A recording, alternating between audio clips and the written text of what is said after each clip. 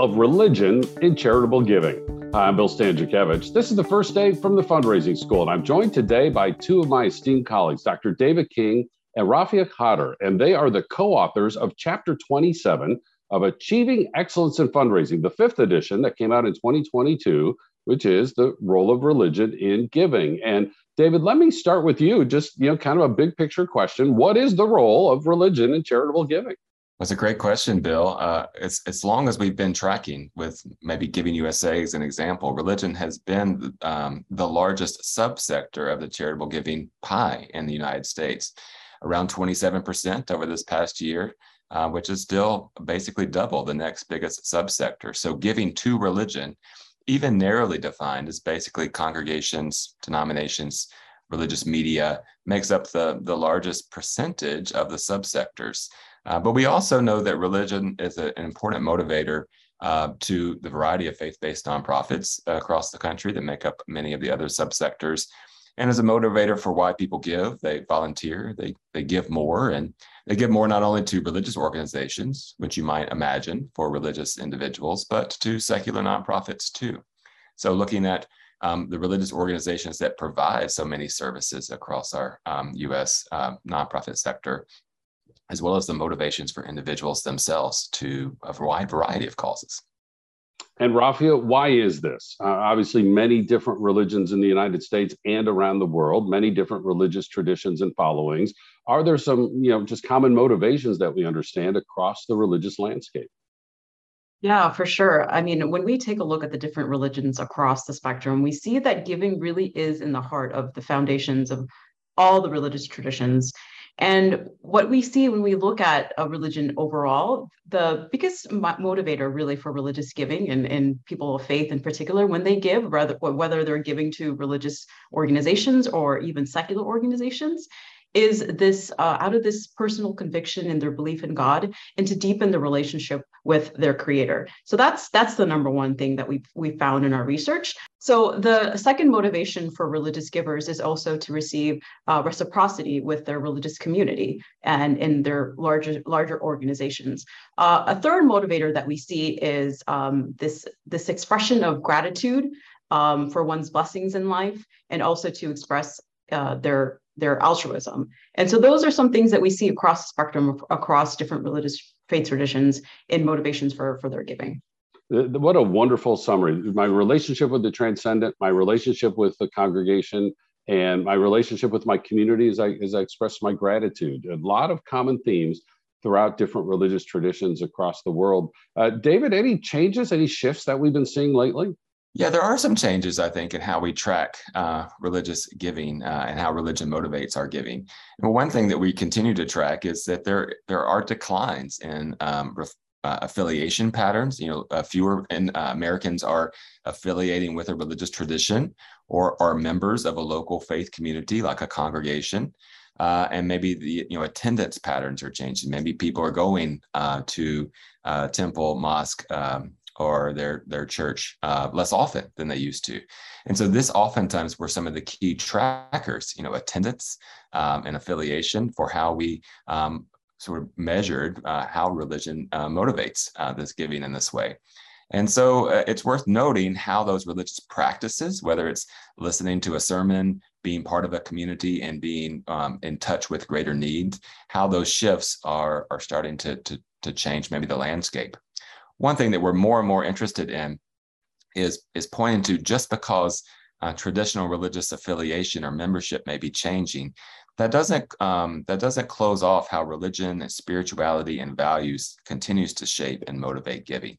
So looking at a variety of spiritual practices and the values oftentimes passed on through families or communities, whether that means someone is sort of in church or at mosque every week, are open questions. And we need to be attentive, particularly as fundraisers, and to how those spiritual practices and values continue to shape our giving, even if they might be tracking in different ways than what we might have expected a generation ago.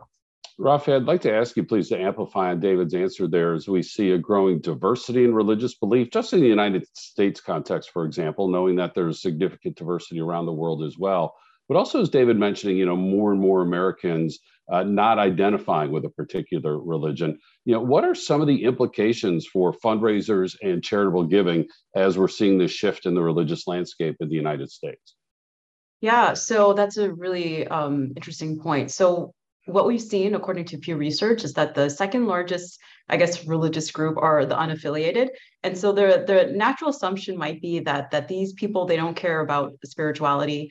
They don't care anything about causes that might be religious, like Catholic Charities, for example. But there was a study done by the Fester Institute in 2020, and what they found is that actually around 60% of Americans actually do find like spiritual meaning in their philanthropic activity. And so it's really important for fundraisers to not discount the disaffiliated just because they're not a member of a particular house of worship, and if they don't identify with any particular denomination. And so I think that's really important. Yep, it's such a key aspect of charitable giving to know, some people use the word religion and others use the word spirituality. And, again, we have wonderful, talented researchers like David and Rafael who are helping us to kind of dig deeper on these data to understand our donors who do have a religious or a spiritual motivation. David, that also, we saw an interesting shift during the pandemic, right? Everything was shifted online for a while at most religious congregations. One of the things that the belief was that, religious giving was so high because, as you mentioned earlier, people were in their congregation every week. So the congregational leader could ask for that charitable giving, could remind them of their particular religious or spiritual teaching. What did we see during the pandemic as it relates to religious giving? And now, in the wake of what we hope is the worst of the pandemic, what trends are emerging? Well, that's a great question, Bill. And I think at Lake Institute, I know in the School of Philanthropy, this is a pressing question for us: is what do we learn through that through the pandemic, and what might it mean for the future? And in many ways, we think that, most congregations, which is the bulk of religious giving, continued to do quite well during the pandemic. And I think part of that was the natural rhythms of religious giving and how many of those organizations, those nonprofits, were first responders to meeting the needs, whether that's spaces for kids to do online school or to meet needs around food or housing, these kinds of immediate needs. And the rhythms of continuing to give were already in place. And so, shifting quickly to online giving, for instance, solved a lot of the early problems where many congregations or nonprofits who hadn't made that shift already and were sort of easy, low-hanging fruit wins for nonprofits. And as we moved deeper and deeper through the pandemic over the last few years, finding ways to continue to ask to present need was a growing question for nonprofits and congregations in particular. As we're coming out of it now, what we do see is that returns to attendance patterns have changed. And so many people are engaging or continuing to engage in an online way. But I think the open question is, does online engagement present the same benefits or opportunities as engaging in person? It's an open question, I think, for a lot of nonprofits, particularly for the faith community. And the congregational leaders might answer that question one way, and the congregants might answer the question another way, which is also part of this complex dynamic that we see with religious behavior and what that means for charitable giving. I asked David the question about the pandemic. Each of the chapters in the 5th edition of Achieving Excellence in Fundraising deals with what happens during times of crises like the pandemic. But Rafael, we also wanted each chapter to talk about social justice and social reconciliation, racial reconciliation, all of the issues that reemerged in wonderful, difficult, challenging, but important ways in 2020. And I'm just kind of curious, what is the context of religion in that regard, where sometimes some of these disagreements are across religious lines, but I know with your affiliation with the Muslim Philanthropy Initiative, as part of the Lake Institute on Faith and Giving, which David leads at the Lilly Family School of Philanthropy, that you and your colleagues are looking to say, how do we cross lines of distinction? How do we bring people together with a religious lens? How can people understand religion and charitable giving in the context of social justice? Right. I think the events of 2020 were a pivotal moment, which caused a lot of Americans and actually across the world to really think about race in a way that they hadn't.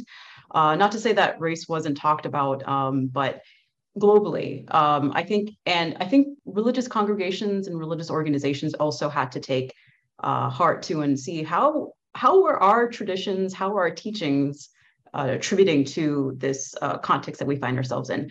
I mean, I remember right after the George Floyd protests in the summer of 2022, my colleagues at Lake Institute and at the School of Philanthropy too were actually thinking about like what role does philanthropy play? And we had several focus group conversations with religious nonprofit leaders and congregational leaders, and they talked about some of the frankly harmful effects of some of their historical teachings regarding to slavery, whether it was mandated by God or rather permissible by God, or whether it was abolition was something that was commanded by God. So there was something going on that I think that really got to this debate within religious communities. And specifically to speak about the Muslim community as well, this was also a time where we also deeply reflected on how our practices were contributing to the problem. In my previous research, I looked at race within the Muslim community and how mosques tend to be segregated along race. Arab mosques tend to the community tends to go along with the Arab mosques, and the South Asian community usually tends to go into predominantly South Asian mosques. And then African-American Muslims, which are a lot, actually, they make up a good portion of the Muslims in the United States. They tend to go in separate mosques. And so a lot of faith leaders were really thinking about why this was happening. And if we wanted to address some of these problems, we had to become more integrated. And so we started having conversations pertaining to race. The Muslim ARC, which is the Muslim Anti-Racist Collective, started doing workshops amongst the Muslim community to really get this conversation started, because the voices of African-American Muslims, they were leaders in the history of Islam in this country, but their voices were marginalized, and they really tried to uplift their voices and their experience amongst the larger American Muslim community. Rafia, thank you for your transparency there. But I also know, your work and your colleagues is also, searching for where do we find those interfaith areas of intersection as well. And that's so important to cross those lines of distinction to come together philanthropically and out in the community. I'd like the same question in conclusion for both of you. And that is, if I'm with a faith-based nonprofit, okay, I understand my faith. I understand my folks who I worship with, who kind of, I run with on the weekends when it's time for religious worship. I'm always curious about the secular nonprofit. And David, you touched on this a little bit in your opening remarks. Do the secular nonprofits say, well, okay, I'm out, right? Yeah, I'm not in that particular religious faith. But actually the opposite is true. As you said, that, religious motivation can lead to all sorts of charitable giving. So kind of last word from both of you. David, I'll start with you, and then Rafia, ask you to continue. What advice do you have for fundraisers, especially in non-religious nonprofit organizations, when they find out that a donor has religious motivation as part of their charitable values? Yeah, that's a great question, Bill. And I would say up first, before we're looking at individual donors, is to look at other fellow nonprofits in that sector. So there may be faith-based and secular nonprofits that can come together around a shared issue. Maybe it's climate, maybe it's particular kind of homelessness or poverty. What we're seeing more and more are secular organizations and secular philanthropy that are embracing a variety of faith-based actors across the spectrum. These become sort of uncommon collaborations where we can work together around a common cause. As much as religion sometimes divides us in our society and become a polarizing force, particularly around faith and giving, we do think it can be a uniting sense of kind of common purpose across faiths and across faith, religious and secular divides. But looking at religious individual donors, if we're not tapping into the passions and values of our donor base, we know that's the primary motivation for donors. Whether those are faith-based or other types of motivations, but thinking through, what are the values and passions and motivators for individuals that are giving in a wide variety of ways, I think we're missing the chance to connect with our donors for the cause that we represent. Rafia, same question. If I'm at a secular nonprofit, and I know somebody's observant in their Muslim faith, Christian faith, their First Nation with their Native American spiritual beliefs, whatever the case might be, am I out, or how do I intersect with that donor? Not at all. So while for religious givers, they're highly motivated by their religion to give, what that actually means, and I'm to borrow from the Jewish tradition of tikkun olam, which is repairing the world, it's not confined to just my community. It affects the entire world. So animals, the environment, all that stuff, it should be important to the deeply religious giver. And one thing that I will say, just to look at particular, so when we did some research on the philanthropic activity of the Jewish community in the United States, up to 40% of their giving actually goes to non-Jewish related organizations. So that's significant. You can't discount that. And then looking at the Muslim American community as well, even though the mosque tends to be the highest recipient of Muslim American giving, they also give to civil rights organizations, and they're also very, very interested in domestic poverty alleviation.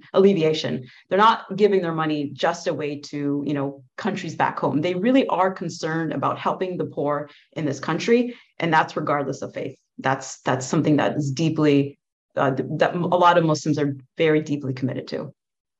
Well, we are just so grateful for the expertise of Rafia Khader as well as David King, taking what is a very complex topic with many different angles, many different understandings, and helping us understand the role of religion in giving.